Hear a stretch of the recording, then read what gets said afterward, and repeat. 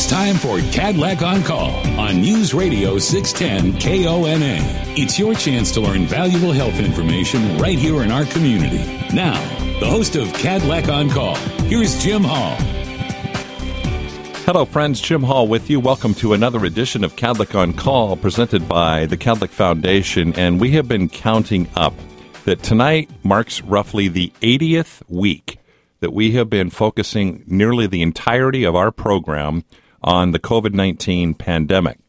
The ups and downs of this since early February of 2020 have been really amazing to see. And sadly, we are back in where the ups are dominating and not in a good way. The rates of our COVID in our community, in our region, are off the charts. The hospital system, the healthcare system is nearing really a breaking point. And so tonight we're coming at you with a little more sense of urgency to talk about the depth of this problem, why it's such an issue, and what we can all as community members do to help rectify it and help get us back to where we need to be, where we all want to be relative to this pandemic. So tonight, in the first half of our program, we're going to hear from Heather Hill with the Benton Franklin Health District, who has been such a great guest of ours and a go-to person for information the last year and a half. And in the second half of our program, we're going to be joined by the head of the emergency department at Cadillac Regional Medical Center to hear firsthand the impacts that this is all having on the healthcare system in our community, because it is getting very serious as if it has not been over the past year and a half. So with that context, we welcome to the program Heather Hill. And Heather, I know so much of what we've tried to focus with this hour each week is provide data, provide as objective and up-to-date information as we can. And I know whether it's the case rates, which are off the charts, the hospitalizations that are high, this variant that has taken hold, or whatever it might be, it's a very serious situation as we're talking today, right? You're exactly right, Jim. We've talked about the seriousness of COVID over the last 18 months, but it's kind of over the last 6 months or so, we saw a definite improvement. Things were heading in the right direction. But my goodness, the last couple of weeks particularly, things are not going in the right direction, and sense of urgency is certainly what we're facing right now. When we look at our 14-day COVID activity case rates, in the last week alone, Benton County is 44.7% higher, and Franklin County is at 43.3% higher. Our new count every day is just surging up in a direction and at a rate that we honestly didn't expect. And unfortunately, our hospitals and our healthcare system just does not have the capacity to handle well at all. And that's the sense of urgency that we're talking about. It's one thing for a person to be ill, stay at home, get over it just fine, but we're finding that for a number of people that's just not the case. They are needing acute care help. They need to be in the hospital. And in the calls we've had today with our hospitals, our community leaders, and some of our infectious disease community leader members, there is a definite difference in the urgency message that we need to get out to our community right now. We had the opportunity to beat this virus and return to pre-pandemic with the vaccine when it came on board. But when you look at the extremely low vaccine rates in our community, and I hate to say it, but it's our community. It's not Washington State. It's Benton and Franklin County that has the lowest case rates. And Franklin County has the highest case rate of disease in all the 4 western states. This tells us that as a community, we have not done a good job of doing what we know scientists say will stop this, and we all need to take it very, very personal because it is affecting the health, the well-being of our community. We're heading into some, times coming up in the very near future. Kids are going to go back to school. And we have been very fortunate to date to not see it hit our pediatric population very bad at all. But all you have to do is look at what's happening in the southern states, where schools are back in session, and when we hear stories from those states and see the high case rate in the pediatric population and pediatric intensive care units that are full with ill children and ill children on ventilators, I don't think we'll necessarily be that severe of a problem because we're not that big of a community. But honestly, one child, 2 children becoming severely ill and ending up on a ventilator from what could be a vaccine-preventable infection is just really unacceptable in our community. And we need to all take this very, very seriously because we're heading in the very, very wrong direction. And I know the word that we have been emphasizing the last few weeks that is the genesis of this incredible explosion of cases is variants, and I guess it's the Delta variant, right, that we're talking about that has been the cause of this explosion in cases. And again, it's something that we knew we had to guard against. We knew the Delta variant was coming, and we were encouraging people, get vaccinated. And we're still at such low vaccination rates in our community, and that obviously is leading to the surge of Delta. But the rate of acceleration of this virus within our community is faster than our resources can keep up with. Our hospitals are under-resourced, low staffing, staff are out sick themselves, staff have quit the profession. And we're hearing of long lines in emergency rooms, some concerns with shortages of some PPE like N95 masks. And honestly, this could have all been prevented if people would have vaccinated. But here we are today with a very grim outlook for our community. So it's important we look at, well, what can we do? We can go ahead and get vaccinated, but that's not going to protect us tomorrow. What we have to do now is go back to those mitigation strategies that we talked about pre-vaccination. We have to look at our social circles. We have to be very careful where we are and who we're socializing with and being close to, and whether there's a chance of us catching COVID in that circle. We need to be wearing masks. Anytime we're indoors, the wise thing to do is wear a mask when you are indoors. And by all means, stay away from large gatherings. We know that there have been a number of large gatherings across the state that have also driven up our own case rate right here in the Tri-Cities. But because we are a very under-vaccinated community in comparison to the rest of our state, it has hit us very, very hard. So what you're saying, I guess, for comparative purposes, we have talked about the way we have opened up as an economy over the course of the summer prior to the variant taking such strong hold. For example, the Mariners are playing at home tonight. People can go to that game and sit next to one another, 30, 40,000 strong if they get that many out. But because of the vaccination rates in the Seattle area versus where we are, it's much more dangerous for those types of gatherings in places like here. So perhaps WSU starts football. Their first football game, I think, is September 3rd or 4th, and they are planning to have full crowds. So if that's indeed going to happen, and I know they have low vaccination rates, that's going to be very problematic. You're exactly right. And then there's the concern with people who are vaccinated and still catching COVID.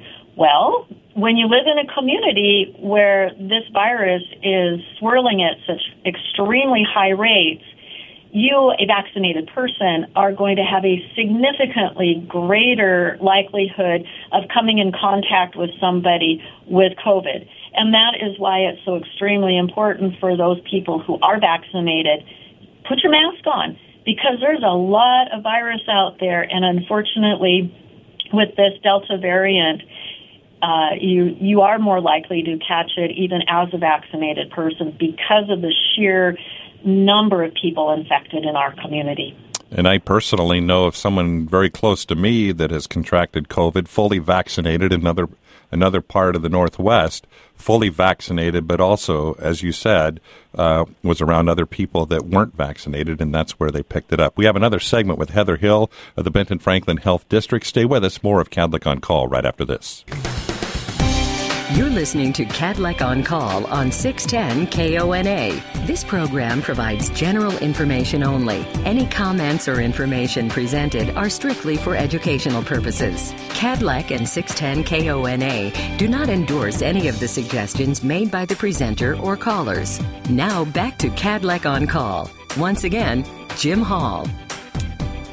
Welcome back to the program. You'll notice that our program is on a day earlier in its live form. We're on a Tuesday rather than a Wednesday due to programming reasons. Next week, we'll be back at our normally Wednesday time frame from 6 to 7 p.m.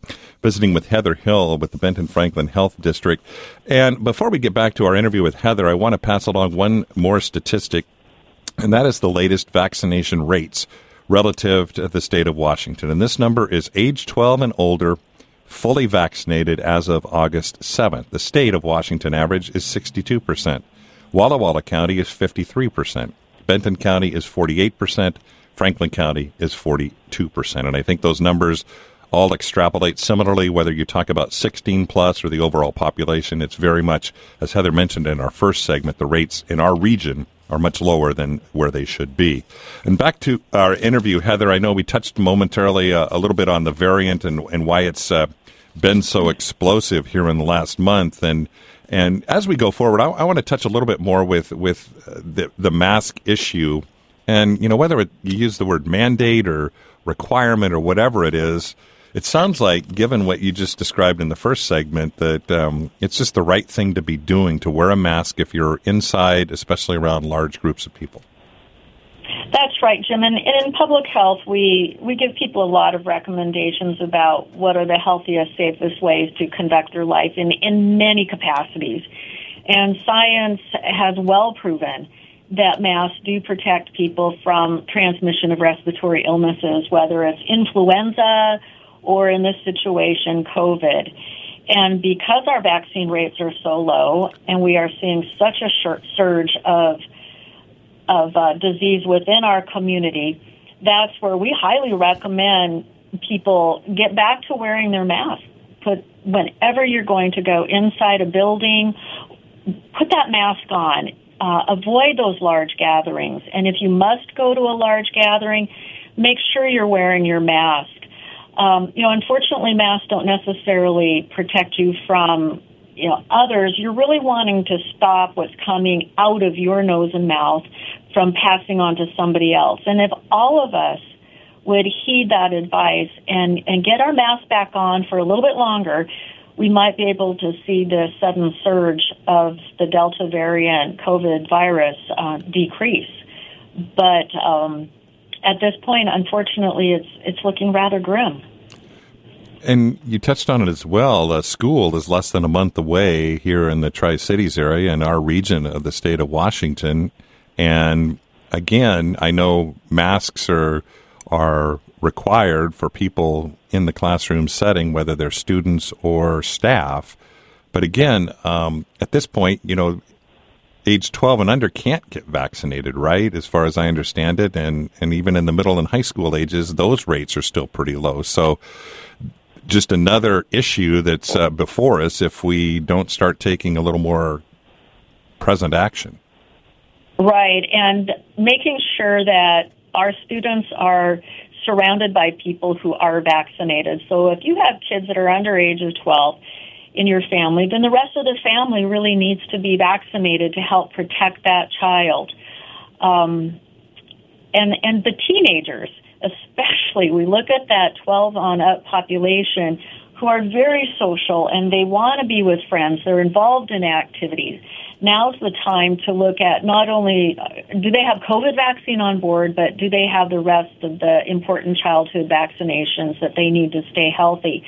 But as we move into the school months, unfortunately, unless people are willing to really take heed and wear those masks, protect those kids, we're concerned about what it will happen to that pediatric population, and will we see a surge in that group? And if it follows what's happened in other states, then unfortunately that's what will happen. And interestingly, if I go back a year ago to about this time as we were getting ready to go to school, obviously the school system ended up being pretty much virtual holy to begin the year. This year, we're not to that degree, but it's seemingly, and a year ago, economically, we were in these phases. If it was the same, I guess if the phases were still in existence now, we wouldn't be as open as we are right now, right? If the numbers were applied today that they were a year ago. Right. Looking back, with our numbers the way they are now and mirroring the way they were, roughly a year ago, in fact, we're a little worse than that, we would not be looking at in-person school, and we do not want to go back to virtual learning if at all possible, because our kids do need to be together. It is better for them, but it's also not good for kids to be disrupted as we have outbreaks happening in schools once we do have face-to-face learning. And as kids get exposed and they get sick and we have pockets of outbreaks throughout our school system and students have to stay home for periods of time, that's extremely disruptive in a child's life as well.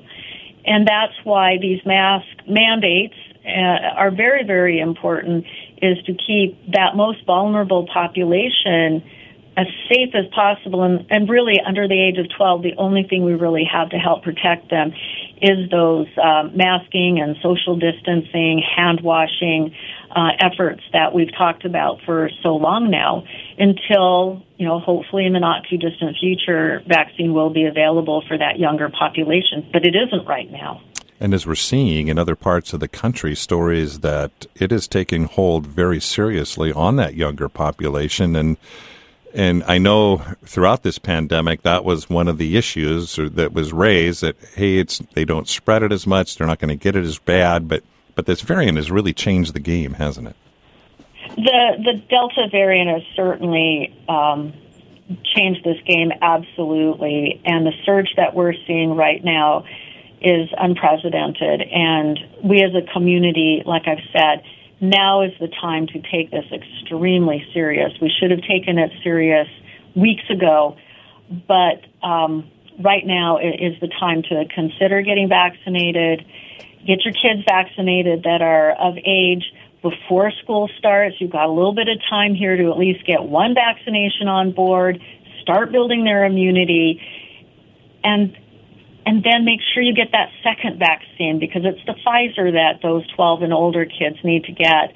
And it's a 2-part series. So if you start now and get your kids vaccinated, then they can get number 2, and then they should have a much, much healthier school year.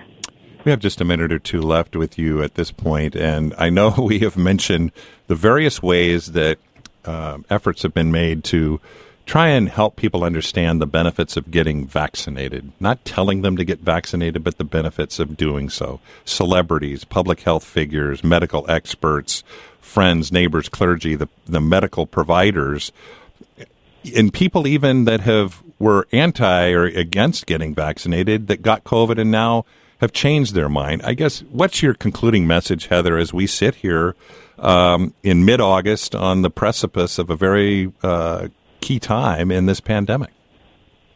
I've heard the same exact stories, Jim. I've talked to people who were not going to get vaccinated, became ill, wish they had gotten vaccinated, but that also prompted them to get that post-illness vaccination that we still highly, highly recommend.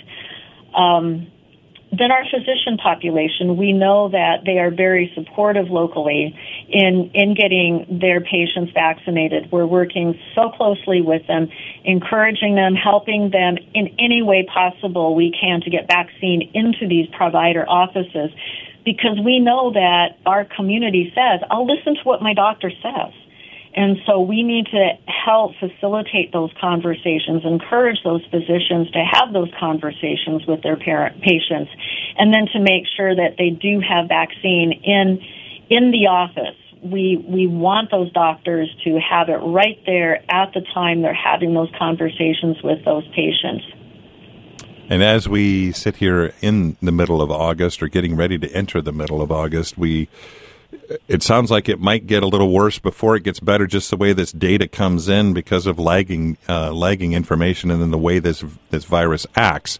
But again, as you probably heard in Heather's voice tonight, and maybe in the tone of our questioning, is it's as serious as it's ever been. And Heather Hill, I want to thank you for taking the time to be with us. And we have more to talk about on this topic, and we'll do that with the head of the Kadlec Emergency Department right after this.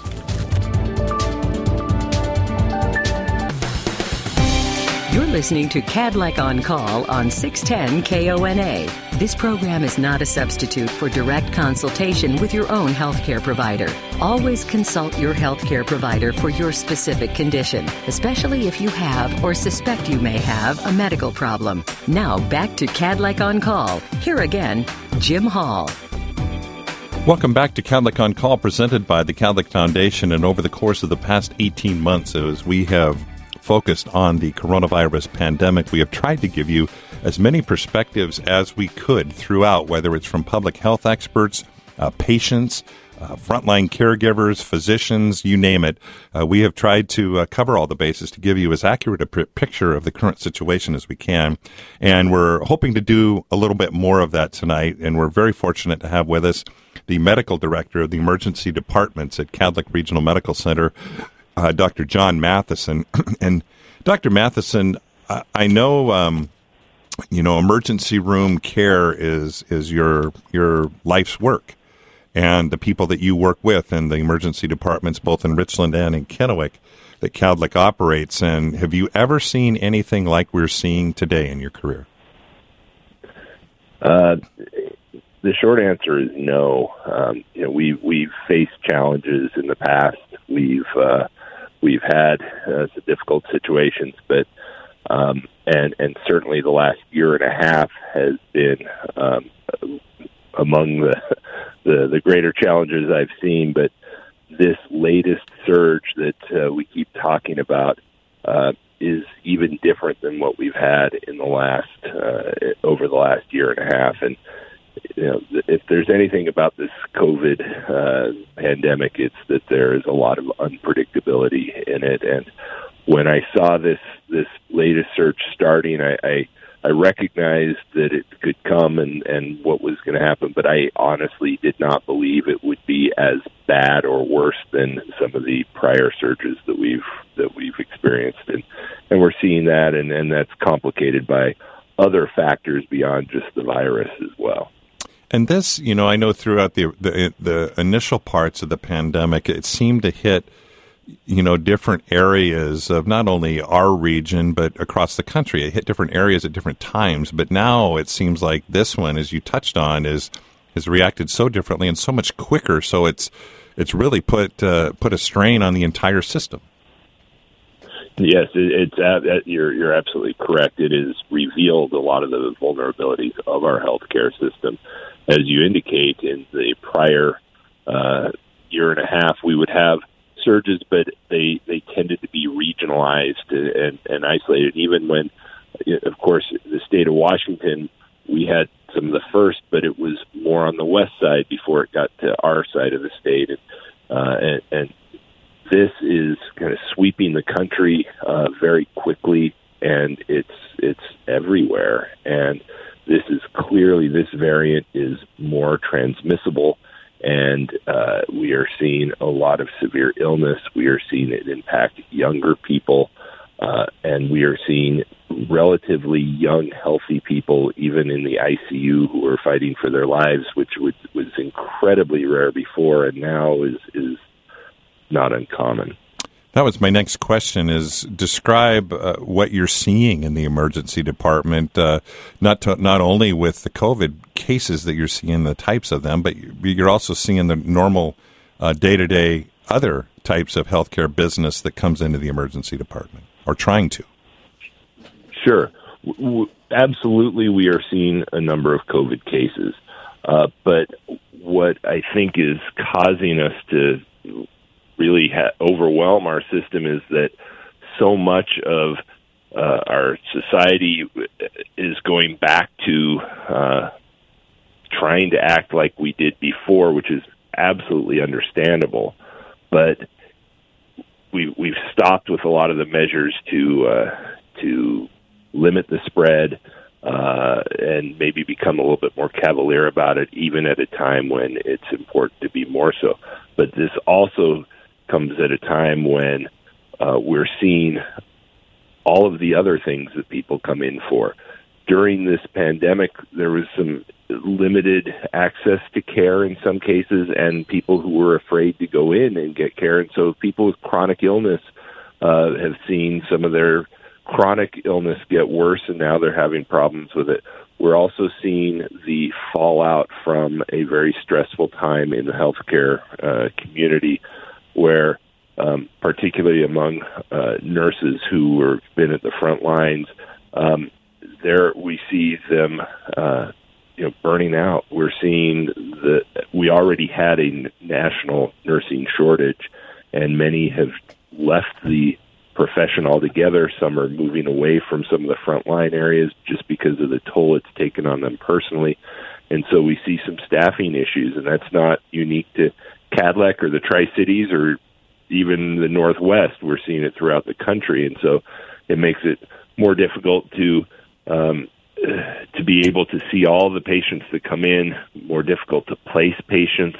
And then we add on top of that fact that when people get very sick with COVID to the point that they need to be admitted to the hospital, that illness tends to last longer than many of the other illnesses. So typically an average hospital admission, and certainly there's a wide range, but an average hospital admission for other conditions runs maybe 3 or 4 days. I think it's around 4 days on average. But an admission for COVID tends to last longer because the illness goes longer. And so it's not just that we're getting people admitted, but they're getting admitted and taking up those beds for longer because they need that care. And in the ICU, sometimes for weeks at a time, and then those ICU beds are not available for others. So it really has been kind of a perfect storm of issues coming on that has caused a stress on the healthcare system.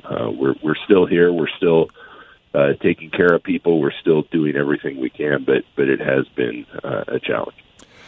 I know on this program we have featured a department of the hospital called the Transfer Center, and I know that's one of the hallmarks that Kadlec has really built its reputation on over the years, is as that regional referral center, to be a place where patients can go for more specialized care from rural areas that don't have the level of services that Kadlec does here in the Tri-Cities. And I know, Dr. Matheson, that particular piece has been made even more difficult, not only in the region coming into Kadlec, but around the entire Northwest, right? Yes, and frankly, beyond the Northwest. It is something that I love about Kadlec is that we really do take care well beyond the borders of the Tri-Cities, and we are a resource for our region and helping those communities that don't have the same number of resources. And sadly, we have been stretched to the point where we do not have open beds in our ICU, on our floors, on the other hospital units, to be able to help some of these communities that need somewhere to send a patient. And so we are unable to take those transfers from other hospitals, and they have to look elsewhere. But as you say, we are a regional center, and we have a great number of resources, but there are things and there are conditions that we can't take care of here that need additional specialization, that need a tertiary care center, that need a major hospital beyond resources that we have. And sometimes, even if it's something that we normally could care for, we don't have the space for our ICU. Our intensive care unit may be completely full, and we need to admit somebody to the intensive care unit, and it doesn't look like we're going to be able to make it space. Sometimes we have to transfer patients out as well, and that's very difficult. Throughout the region, most of the intensive care units are full. We have had to call not just to Spokane or Seattle or even Portland, but we have had to call hundreds of miles away to other states within the region and beyond that we've never had to call before. We're also getting calls and requests from well beyond our normal service area from places because there's just very few places that have the capability or the capacity to take more patients, and sometimes it's just lucky we happen to call at the right time. But it has been challenging. Sometimes it takes 20 or more calls to different facilities to find a place. Sometimes we'll get on a waiting list and we'll keep somebody in the emergency department until a bed opens up, and that could be a day or two later. So it really is, as I said, this is not a Cadleck issue. It's not a Tri-Cities issue. It's not even a Washington or a regional issue. We're seeing this throughout the country. There's more and more demand on the system, and just not enough beds or staff to really be able to take care of all of them the way we would like. Now that said, we are caring for everybody who walks through the door. Sometimes the waits are longer, but we are triaging, we're assessing, we're prioritizing people the best we can, and we are taking care of people. And I don't want that message to go that you're not going to be cared for. But we are stretched more thin than we have been in the past. We're visiting with Dr. John Matheson, and when we come back, we have a few more minutes of his time that he's going to share with us, and we'll get his input on maybe what we can all do and the role we can help play to mitigate some of the stress that has been placed on our amazing healthcare system here in our region. Back with more of Cadleck on Call right after this. You're listening to Cadleck on Call on 610 KONA. This program provides general information only. Any comments or information presented are strictly for educational purposes. Cadleck and 610 KONA do not endorse any of the suggestions made by the presenter or callers. Now back to Cadleck on Call. Once again, Jim Hall. We have a few minutes left with Dr. John Matheson, the medical director of the emergency departments at Cadleck Regional Medical Center. And before we let you go, Dr. Matheson, I want to have you touch on a topic that I believe we had you on addressing prior to the pandemic, and that is the area of resilience in healthcare and the world that people like you and the teams that you work with, whether they're nurses or therapists or fellow physicians or the other people that make up a hospital healthcare team, just the daily stress that you take. But talk a little bit about where resilience is in your mind right now as the stress that you're seeing with your colleagues in the healthcare system. Well, I think that it's being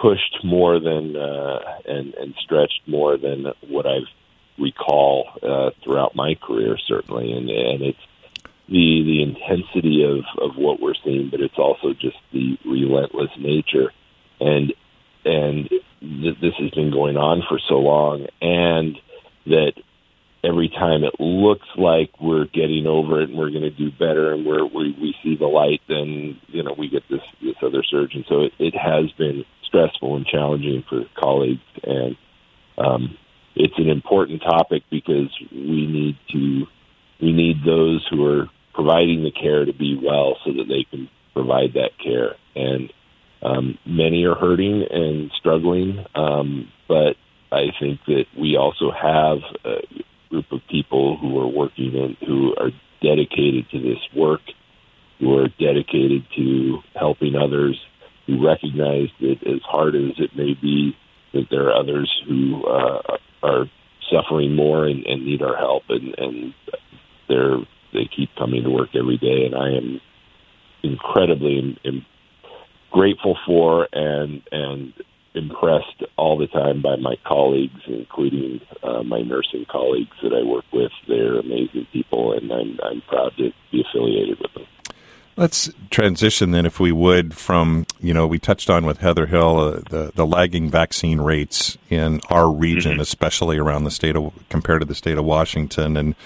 And by all accounts, the large percentage of this variant is among the unvaccinated, and I'm sure that's the case of the admitted patients at Cadleck. What is your message for people? Have you had people that have come in and kind of changed their tune that you've encountered because they said, I didn't want to get the vaccine, but now I do, or that they've maybe seen the effectiveness of why it's so important?